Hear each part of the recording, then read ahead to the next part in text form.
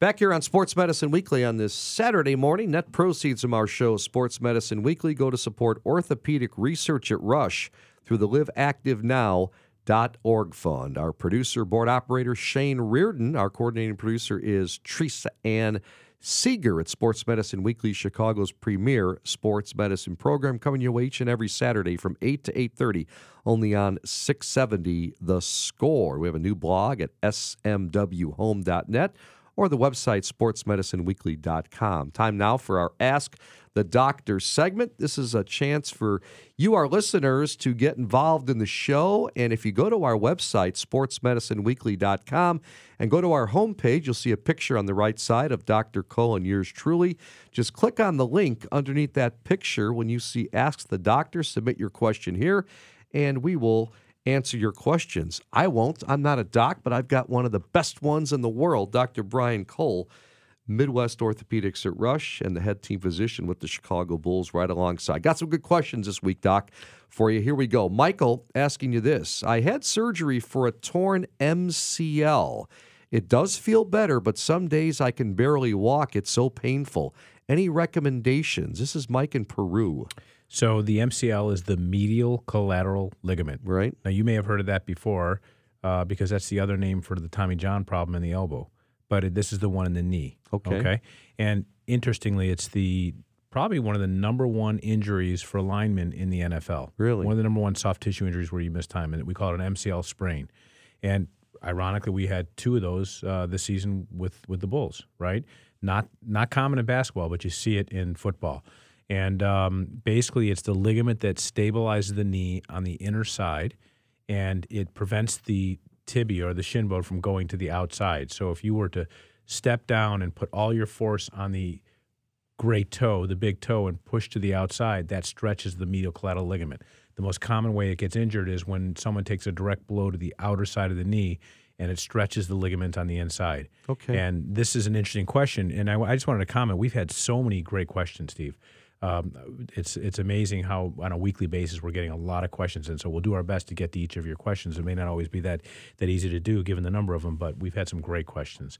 And this is a good one because they rarely require surgery. Most medial collateral ligament or MCL injuries of the knee can get better within 6 to 8 weeks, depending on the grade. We always grade these injuries as 1, 2, and 3. 1 is a minor, 2 is sort of a moderate, and 3 is severe. A severe often requires prolonged bracing and rarely, but sometimes requires surgery like this guy had, and it can be a longer recovery. So we try to brace these initially. You can return back to sports as pain gets better and better, and ultimately after 6 to 8 weeks, most of these medial collateral ligament injuries of the knee will resolve. If it requires surgery, it's a much more uncertain outcome, and not uncommonly, some people will have occasional pain with activities like this gentleman. What does the surgery involve again? Well, if it's done acutely, meaning right when the injury has happened, then the ligament is actually repaired. If it's done chronically, where the patient heals the acute injury but says my knee feels loose and it keeps giving way, we actually use an allograft. We use human donor collagen from a donor when we do these transplants, but we use a ligament and we reconstruct it using somebody else's collagen on the inside of the knee. Interesting. All right, good stuff. Our next one's from Alessandro, asking you this. What is the first test I have to do to analyze the condition of my knees? It's an interesting question, and I guess the first thing is what would drive someone to have their knees evaluated, and that's, look, something happened, something changed. I have pain, swelling, loss of motion, painful clicking, not non-painful clicking, things of that nature. And frankly, the first test is, from my world, is just be a doctor. And to be a doctor, you do a history and a physical. And most times you don't have to do any testing beyond that to figure it out. So it's, hey, how did it start? Was there an injury or not? What are your symptoms? What makes it worse? What makes it better? And then a physical exam, and you can kind of figure it out. That being said, depending on the nature of the condition that's being evaluated, the most common first test that's done before a history and a physical is an X-ray.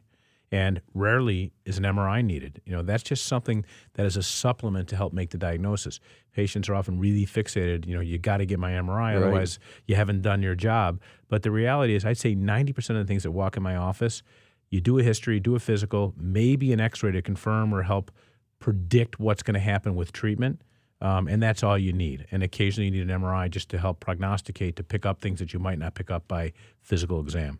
Someone asked me the other day, difference between a CAT scan and an MRI. CAT scan basically is a fancy three-dimensional X-ray, so it looks at bone and a little bit of soft tissue, but does a great job at analyzing the bone in layers. An MRI does a great job looking at soft tissue, such as tendons, ligaments, cartilage, and so forth, in addition to looking at the bones. The MRI is generally more comprehensive, but we use a CT scan, for example, to assess healing of bone after fractures or after surgery. That may be a common thing that we'll use it for. Dr. Cole, Steve Cashel with you. Here's the next question in our Ask the Doctor segment here on Sports Medicine Weekly. This is Rob in Arlington Heights. Kind of similar to the last question, Doc. Now, picture this gentleman comes into your office, all right? He says, I get a sharp pain on the outer part of my knee whenever I bend it 90 degrees or put weight on it while bent while crawling into bed. No previous injuries. Has been going on for a month now. I'm also starting to feel occasional minor numbness in the shin.